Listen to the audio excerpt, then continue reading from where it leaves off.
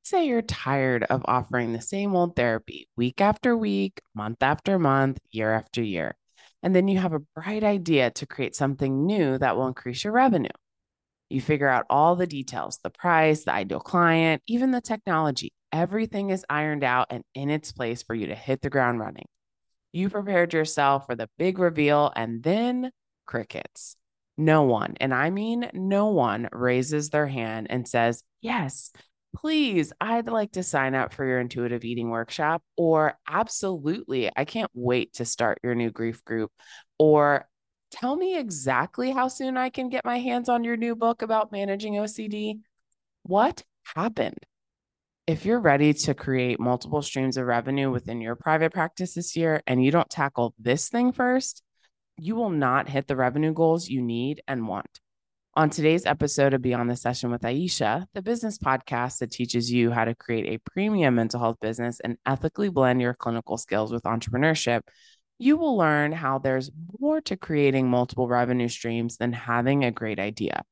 I'm your host, Aisha, a licensed mental health therapist and strategic consultant for mental health industry leaders who are ready to compassionately disrupt the mental health industry, making it more accessible for clients and more sustainable for clinicians. Building a business from the ground up is hard, and I'm here to infuse some bliss into your role as a founder and mental health industry leader. This process can be overwhelming at times, and feeling overwhelmed does not automatically mean that you're bad at business. Sometimes that is just the name of the game. But if you notice that you're feeling so overwhelmed that you're unable to take action, there's one major culprit that is often to blame. You're hiding. So much so that you're hurting your chances of reaching the revenue goals you want and need, and harming your future clients' chances at getting the help they want and need. So let's do a thought experiment, shall we? Imagine you're in the market for a new car and you have your choice narrowed down to two cars. Each are at two different dealerships, dealership A and dealership B. Both have ample inventory. You're ready to test drive the vehicles and talk about the features and benefits of both cars directly with the sales associates. You venture into dealership A and everything was smooth sailing. You came prepared with your list of questions, which were answered by the associate with grace and ease. You took the car for a test drive and were impressed with the features and benefits. And the price of the car was in alignment with your budget. You make them aware that you're planning to check out one more dealership to help you solidify your decision.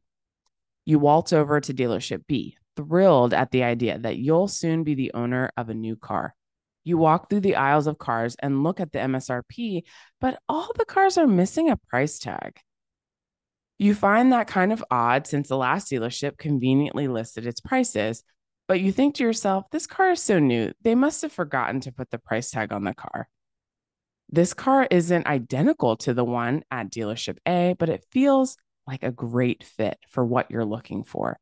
You assume that it's probably around the same cost as the other dealership, give or take a few dollars. All cars in dealerships are pretty much the same, right? You walk up to the sales associate and follow a similar flow as you did at the first dealership, and then you decide this is it. The car that you see yourself driving around for the next 10 plus years will be from dealership B. You walk inside to chat with the sales associate so that you can discuss the terms of the agreement and review the fine print. The sales associate rattles off their rehearsed spiel about your soon to be new car, and your ears perk up when you hear the total cost of the car. Oh, I didn't realize that was the cost of the car. I just assumed that since the make and model were comparable to the dealership down the street, that the prices of your cars would be about the same too. No, our prices are based on our unique business model.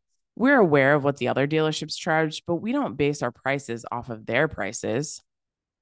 Okay, well, can you at least explain why you don't publish your prices?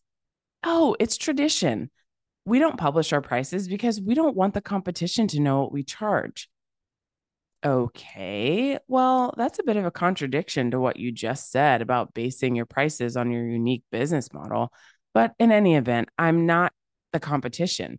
This car is out of my price range. I can't afford it. Is there any room to negotiate? The sales associate looks at you over their glasses. Well, You said you wanted a car, didn't you?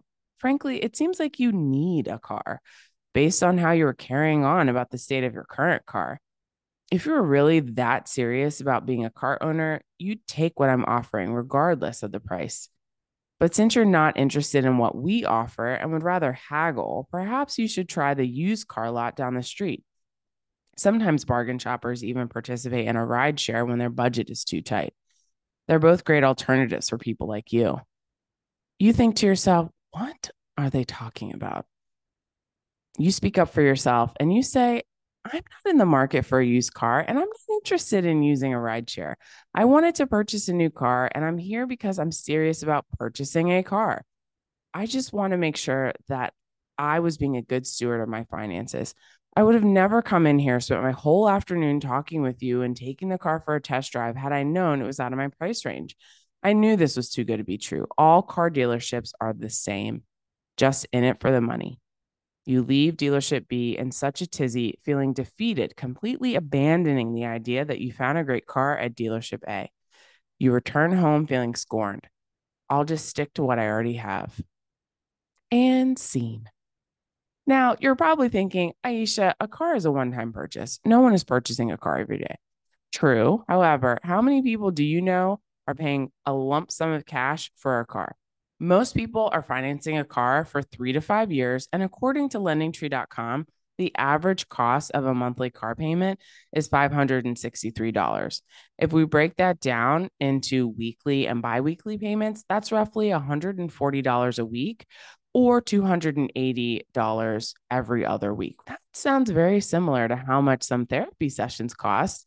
And over the course of 3 to 5 years, that's a significant investment of time and money.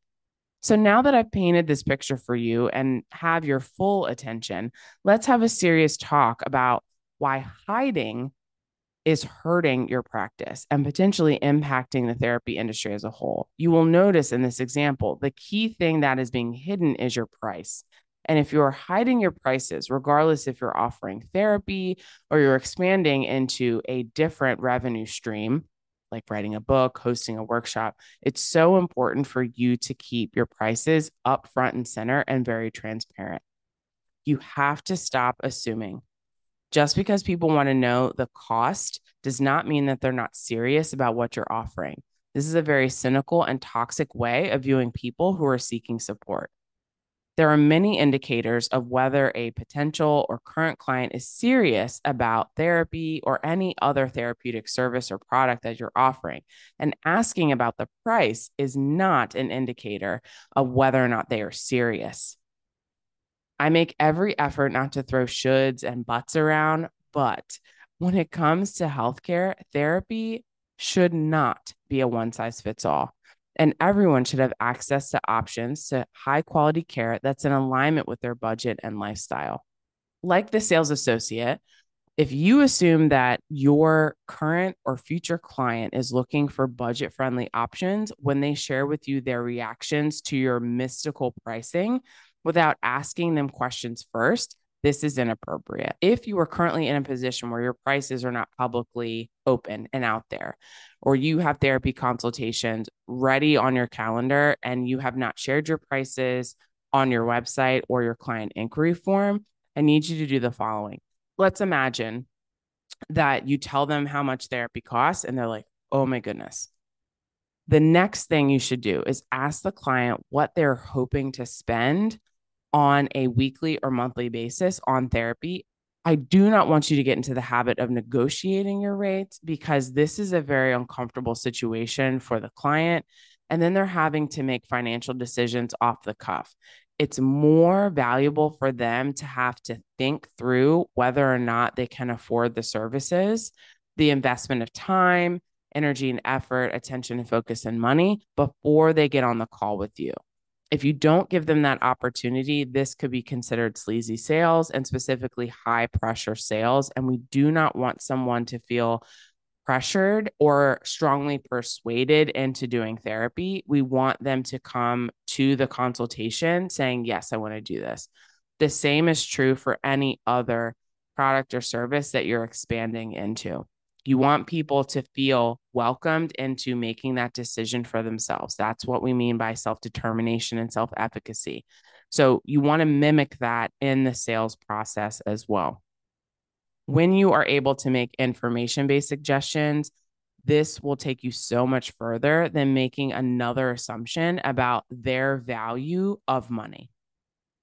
Another thing to keep in mind is your competition. So, frankly, I don't think you should care how much somebody else is charging for therapy because it has zero impact on how you cover your business expenses and how you will reach your revenue goals. Yes, it's true. You have competition. I don't want you to break out into a heavy sweat over that. You are not the only show in town. It'd be foolish to assume that you wouldn't have competition, especially in a capitalistic society, right? It thrives off of competition. So it's most likely true that your quote unquote competition has already scoped you out in such a way that they are doing market research. And we talk about you doing market research when you created your business plan. Now, if you are starting to break out into hives and say, Aisha, I never created a business plan for my private practice, it's not too late. You can always create a business plan for your practice and right past wrongs. If you are so deep into your private practice, we're just like, what is the point? I can tell you that having a very strategic plan on how you are going to generate revenue, but also generate profits, how you are marketing, and what is your sales strategy is super important. We dive into these details in the strategic incubator, where you are getting individual coaching around what is your specific strategy for your specific business. And we're breaking this down based on the services that you're offering. Click the link in the show notes to learn more details about the strategic incubator. Now, I just want to hit this point home about your competition. You are wasting your time if you are more focused on what your competition is potentially doing than focusing on your own business. So focus on the people that you want to serve through your practice and leave the market research for a particular phase of your strategic planning. If you focus on this too much, on a daily, weekly, even monthly basis, you are going to again, waste a lot of time and energy on what other people are doing when you can use that energy doing something else more useful. If you're not giving your potential clients all the information they need to know, like, and trust you, there's no reason for them to commit their valuable resources of time and money to invest in anything that you are offering them. So do not waste your time in doing all of this to get nothing in return. And this is the main reason why therapists hire me as a coach, because they have big revenue goals and they've tried to make it happen on their own with little to no success.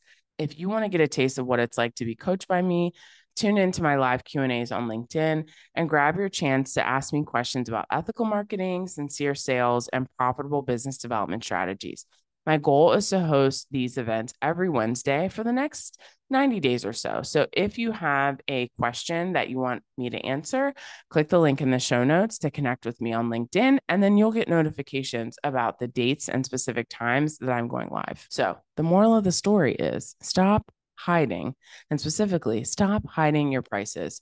Now, in Thursday's episode, we're going to talk about some more things that you may be hiding. If you've enjoyed this episode of Beyond the Session with Aisha, just let me know by sending over a 5-star rating or sharing this episode link with a friend. Until next time, take care, talk soon, and keep thriving.